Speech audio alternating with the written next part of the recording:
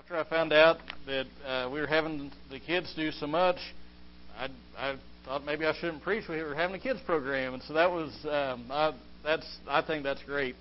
Good morning and Merry Christmas a little bit early to you. As you know, this is the last time that we'll come together on a Sunday before we celebrate the birth of Christ. And so I want us to look at the Christmas story as Luke records it. We'll be in Luke chapter 2 today. And we're going to read several verses starting in verse 1, but we're just going to focus on a few. Luke chapter 2 and verse 1.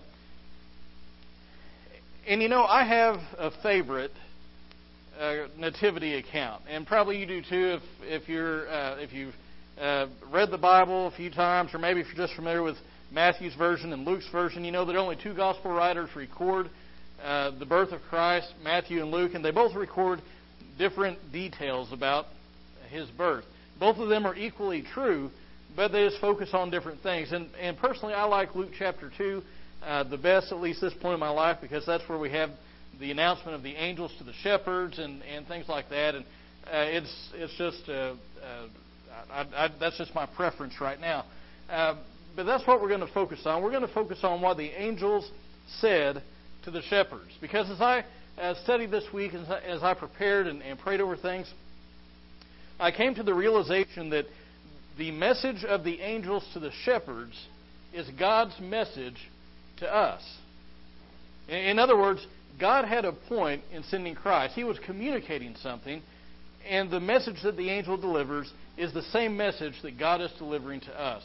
So if you found Luke chapter 2, please stand with me in honor of God's Word, and the words will be up on the screen if you need those as well. Starting in verse 1, it says, "Now in those days a decree went out from Caesar Augustus that a census be taken of all the inhabited earth. This was the first census taken while Quirinius was governor of Syria. And everyone was on his way to register for the census, each to his own city.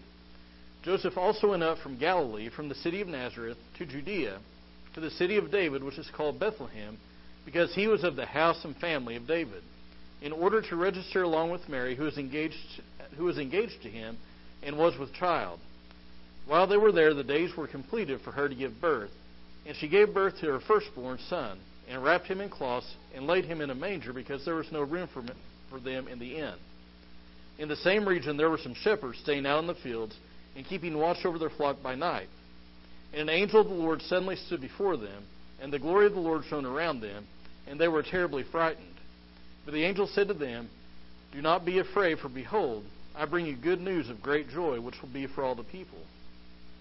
For today in the city of David there has been born for you a Savior, who is Christ the Lord.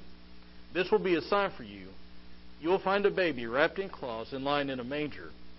And suddenly there appeared with the angel a multitude of the heavenly host, praising God and saying, 'Glory to God in the highest, and on earth peace among men with whom He is pleased.'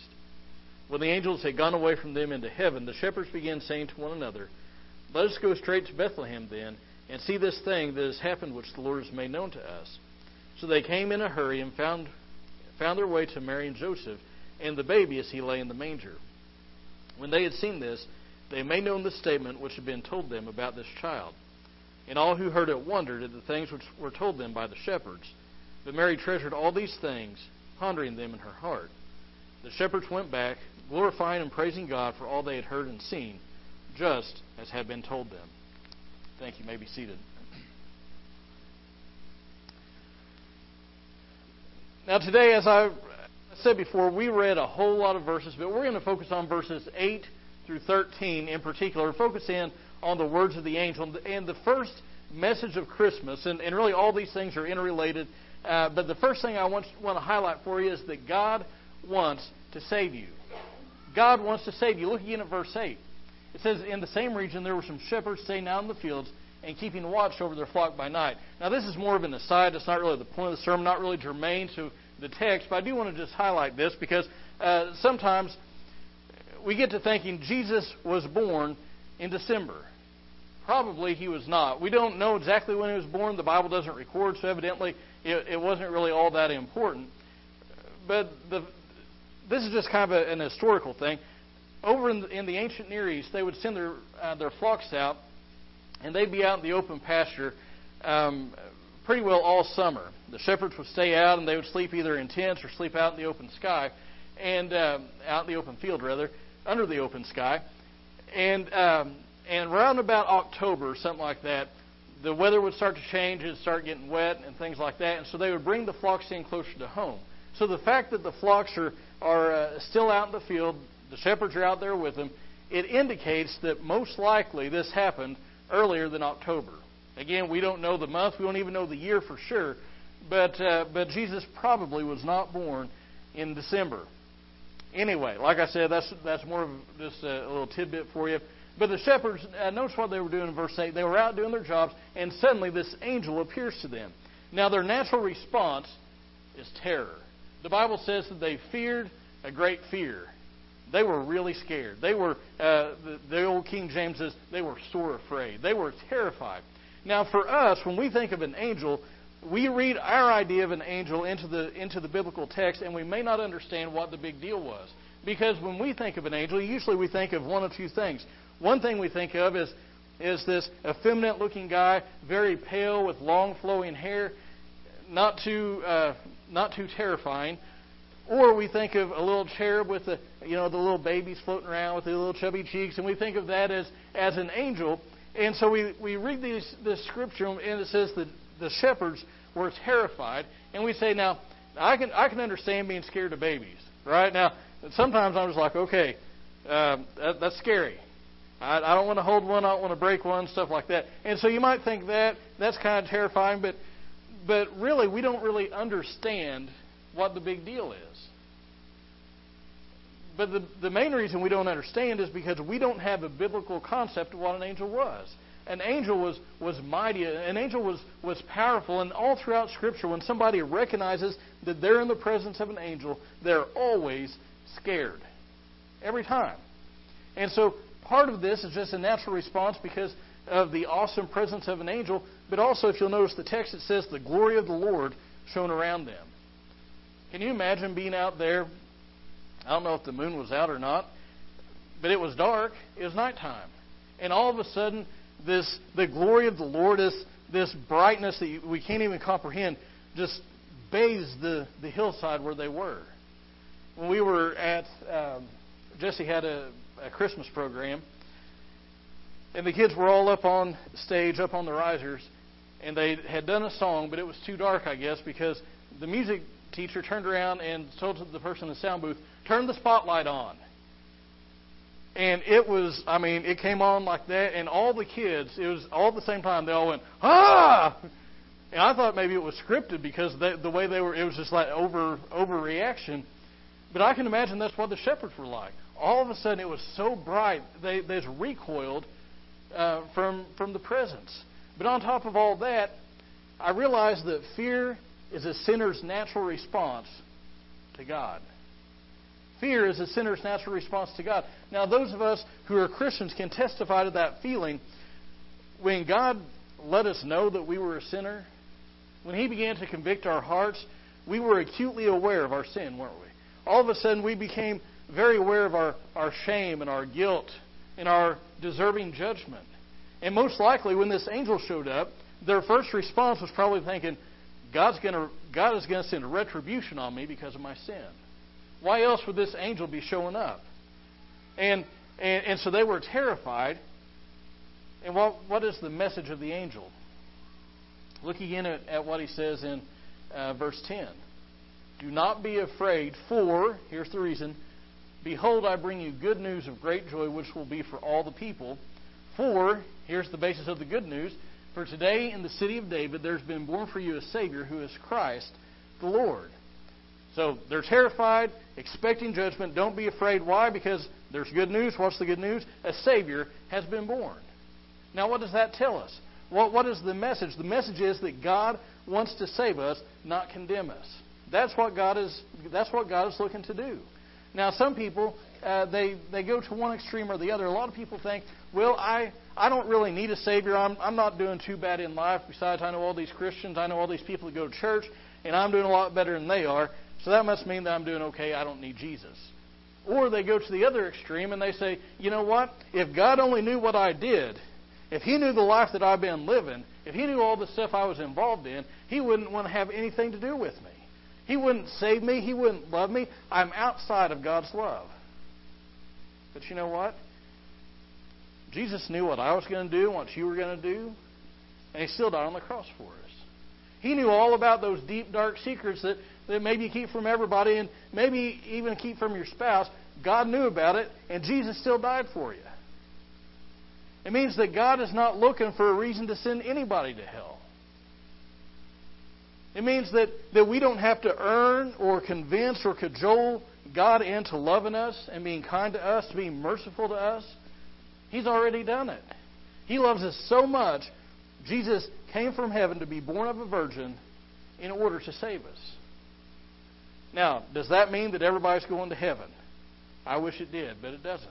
Because the Bible says that the person who has not believed on the Son is condemned already. And if people reject the offer of salvation, there's no other way. Somebody said, well, that's too narrow. That's unfair that God only makes one way. It's gracious that He makes any way, because we don't deserve it. And if people die in that state where they've rejected God, they will spend eternity separated from God in conscious torment in hell. Now that's not a pleasant message any time, but especially at Christmas. But you know what? To do that, they've got to tread over the shed blood of Christ to get there. Why? Because God wants to save you. God desires that. It's not God's will that any should perish, but instead that all should come to repentance.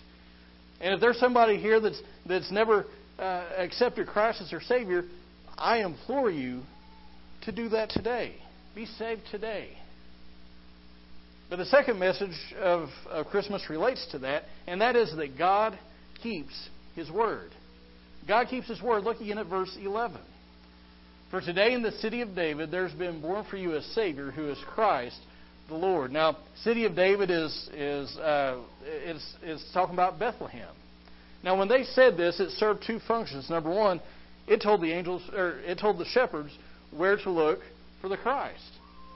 But also, it highlighted the fact that God keeps His Word, because all these prophecies that God gave about the coming Christ were fulfilled to a T. Now, what am I talking about prophecy? Prophecy is writing history before it happens. God said that certain things were going to happen, and He fulfilled those things. For instance, in the Garden of Eden, God gave the first hint of a virgin-born Savior. He talked about the seed of a woman. Then God said, you know what? Out of all the families of the earth, I'm going to choose one family, the family of Abraham. And He said, Abraham, in your seed, all the nations of the earth shall be blessed. Well, guess what? Jesus was descended from Abraham. But you know what? Abraham had two sons. You remember who they were? Isaac was the son of promise, and Ishmael. And God said, the Messiah is going to come through Isaac. And guess what? He was. But guess what? Isaac had two sons too, Jacob and Esau. Now, Esau was the older. He should have gotten the blessings. But God said the Messiah is going to come through Jacob. And guess what? He came through Jacob's line. Jacob had 12 sons. Poor guy. 12 sons. Could have come through any of those lines. But guess what? God said it's going to come from the tribe of Judah. And not only just the tribe of Judah, but on down the line, it's going to be through the line of David, King David. Well, then when you read Matthew chapter 1, the genealogy of Christ, you can trace it all the way back through King David, through Judah, through Jacob, and all the way up to Abraham. God said all these things were going to happen, and they did. What about Isaiah chapter 7? It says, the virgin shall conceive and bear a child. The Bible records that Mary was a virgin when she gave birth to Christ. Isaiah 9 says, a child would be born to us, and a son would be given. Now, I want you to notice that accuracy. It's not that a son would be born, like the son was getting his start in Bethlehem, but a child would be born, and a son would be given. Does anybody remember last week's sermon, John chapter 1? In the beginning was the Word was with God, the Word was God, and the Word became flesh. A child was born, and a son was given. He became flesh and dwelt among us. Micah chapter 5 says Bethlehem's going to be the birthplace of the Messiah. The people knew that. That's where the Magi, they came looking for Jesus at Jerusalem. They said, Herod, where's this one born king of the Jews? He said, I don't know. And he calls the leaders of the people and said, where's the Messiah going to be born? They quote Micah chapter 5. Bethlehem would be the place where the Savior would be born.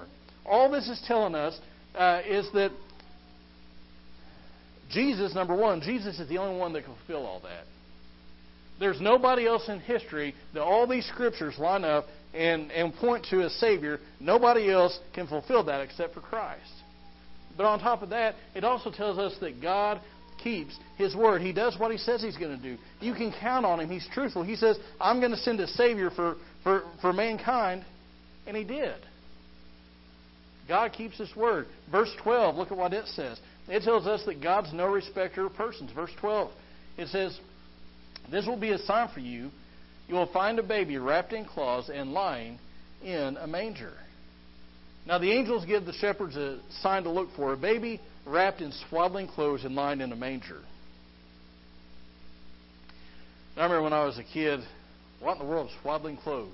Now that I've had a kid, I understand. You swaddle their arms and legs, and they just really like it. And there may have been other babies that were real small in Bethlehem. Maybe a lot of them in swaddling clothes. But there's only one of them lying in a manger. Parents that, there's a big difference between your firstborn and your secondborn. I remember when we went to a restaurant just the other day, and John's pacifier ended up on the floor. And one of the waitresses came by, she said, "Oh, do you want me to wash that off?" I said, "Oh, he's a second. It'll be okay." Now, just to be clear, so you don't hotline me, I did clean it off. But that's just what we do, isn't it? There's a big difference between your first and your second. Because your first is like, oh, everything's got to be brand new, got to be the best. Can you imagine what Mary was thinking? Her first, putting him in a manger? And so they said there's going to be a baby lying in a manger. And all of this points to the fact that God is no respecter of persons. And what I mean by that is we don't impress God a whole lot. No matter how much we put on airs, no matter how fancy we are, we don't discuss God and we don't impress God. And just look at this account. He was placed in a manger, not in a mansion. He was surrounded by farm animals, not fans adoring Him. Now, personally, I have a hard time, and I think I mentioned this last week, I have a hard time relating to people that come from money. You know what I'm saying? And I don't have anything against people who have money. It's great. I'd like to be independently wealthy myself. But you know what? That's just not my background.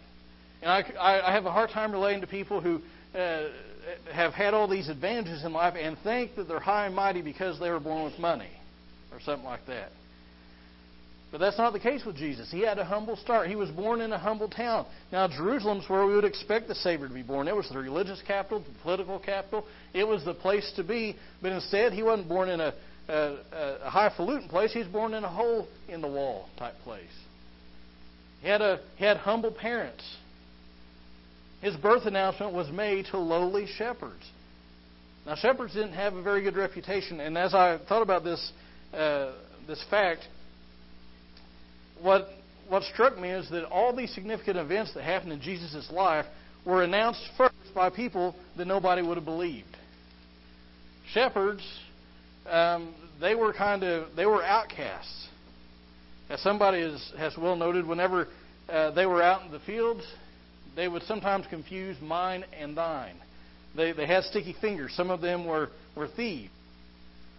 The religious people that were kind of like the upper crust, the respectable people, the respectable circles, they wouldn't have anything to do with them because these shepherds, they didn't take part in a lot of the washings and stuff that were part of the Jewish religion, and so they were seen as being unclean.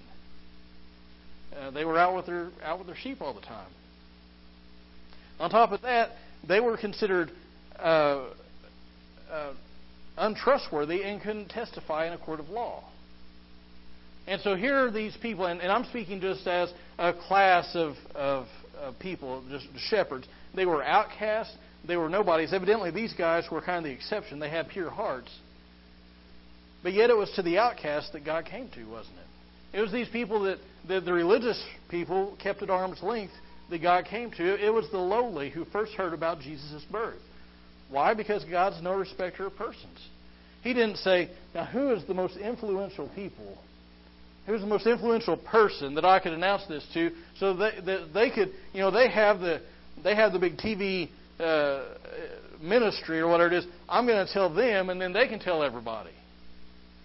I'm going to tell the person that everybody's going to believe, and that way it'll get out much quicker.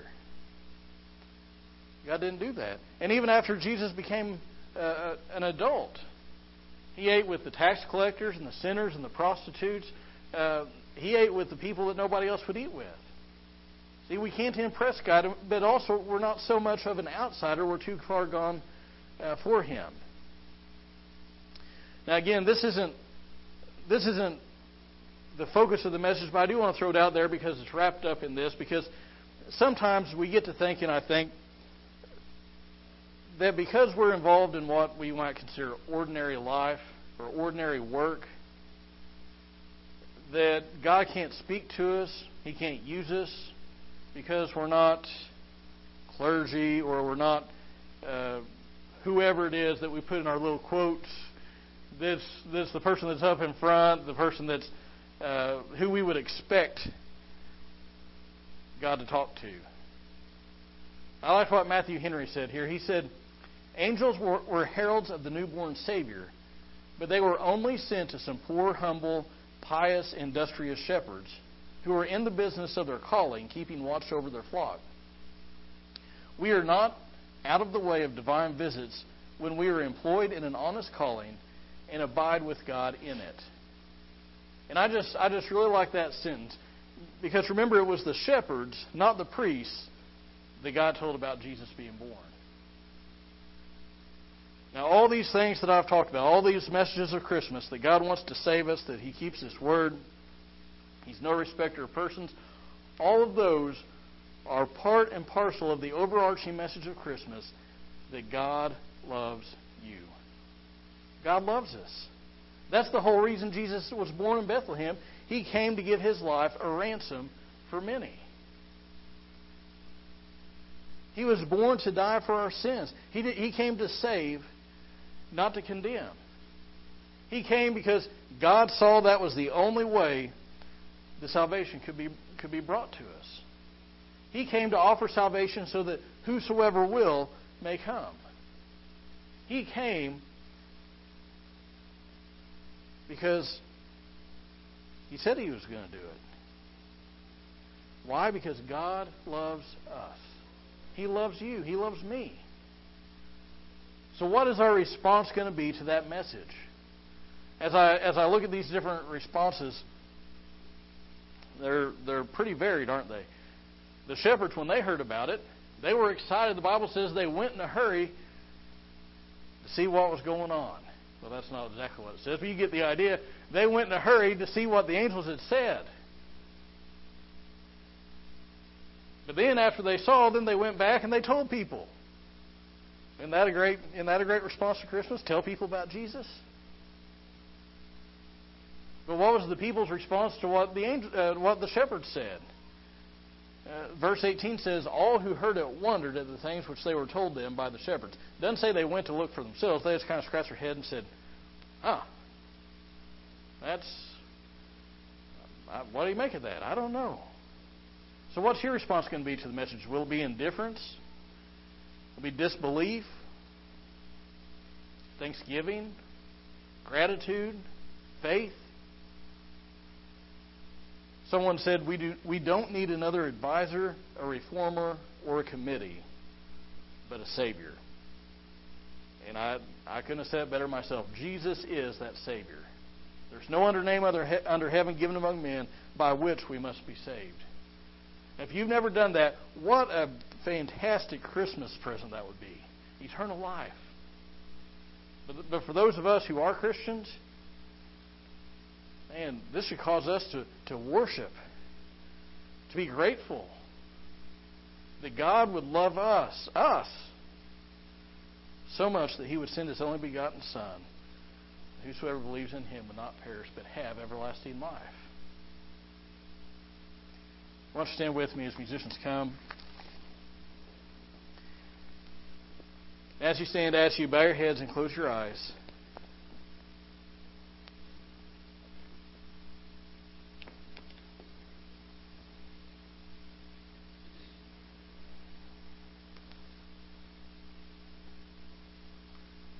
People don't do things without a purpose, and the same is true of God. He had a purpose in sending Christ. Now the question is, He's done His part. What is our response going to be?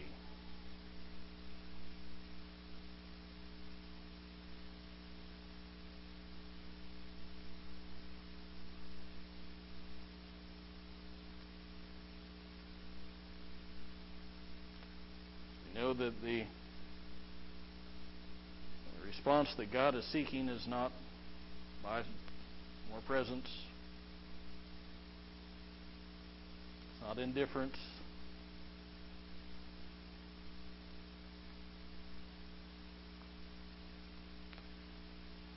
but the response that love seeks is love in return.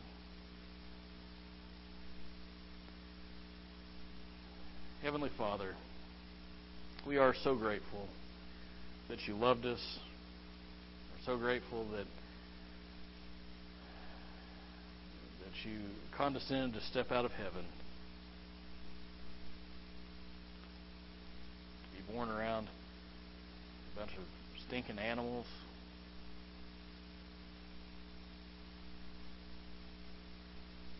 and no matter how lowly a person is, no matter how prosperous or elevated they are in status, they're not outside the pale of Your love.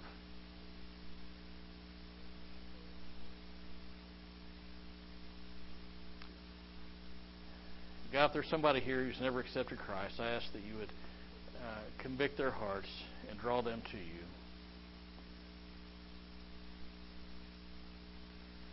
And God, if there's one of us that maybe we have some sin in our lives, we've